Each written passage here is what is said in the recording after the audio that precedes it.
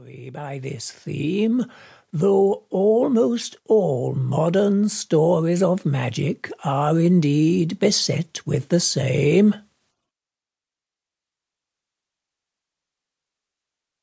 Gnome of the Median.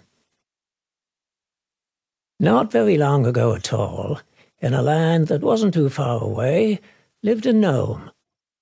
The gnome's name was Fisk, though his friends had at times called him Beardy, Shortstuff, and even Gnomey Gnomerson.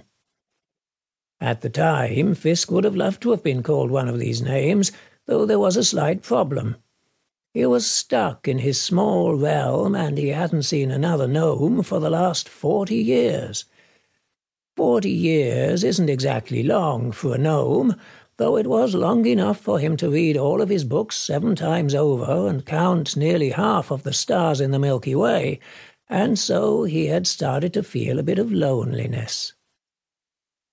Fisk's small realm wasn't in a land exclusive to magical beings, such as the realm of Fae or the land of Mist, nor was there anything particularly exotic about its location.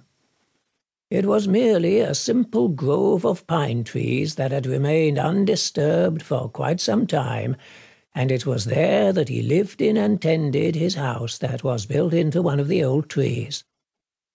You wouldn't know by looking at it, but the tree in which Fisk lived was over 3,000 years old, and the gnome had been living there for almost as long. In fact, you wouldn't even know that his house was built into the tree if you were looking right at it, for gnome houses are much harder to spot than even the most elusive magical being. Such are the ways of gnomish architecture, with its inhabitants usually being rather secretive and small.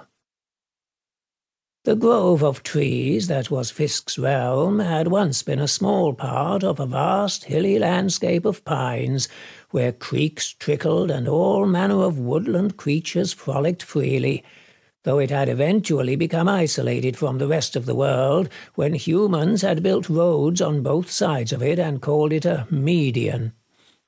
Of course, this didn't happen overnight, and some gnomes have even said that Fisk should have seen it coming. The innocent naivety of a gnome was his only fault in the matter, though, and the rest was due to the overwhelming, insatiable dominance that humans impose upon most everything on Earth, or what humans like to call progress.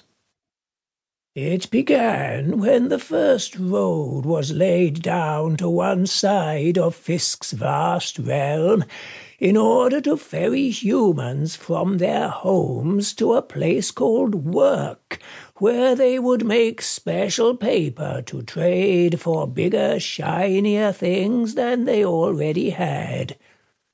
This human activity was becoming more popular every day, and another road was eventually needed to ferry a greater number of them back and forth.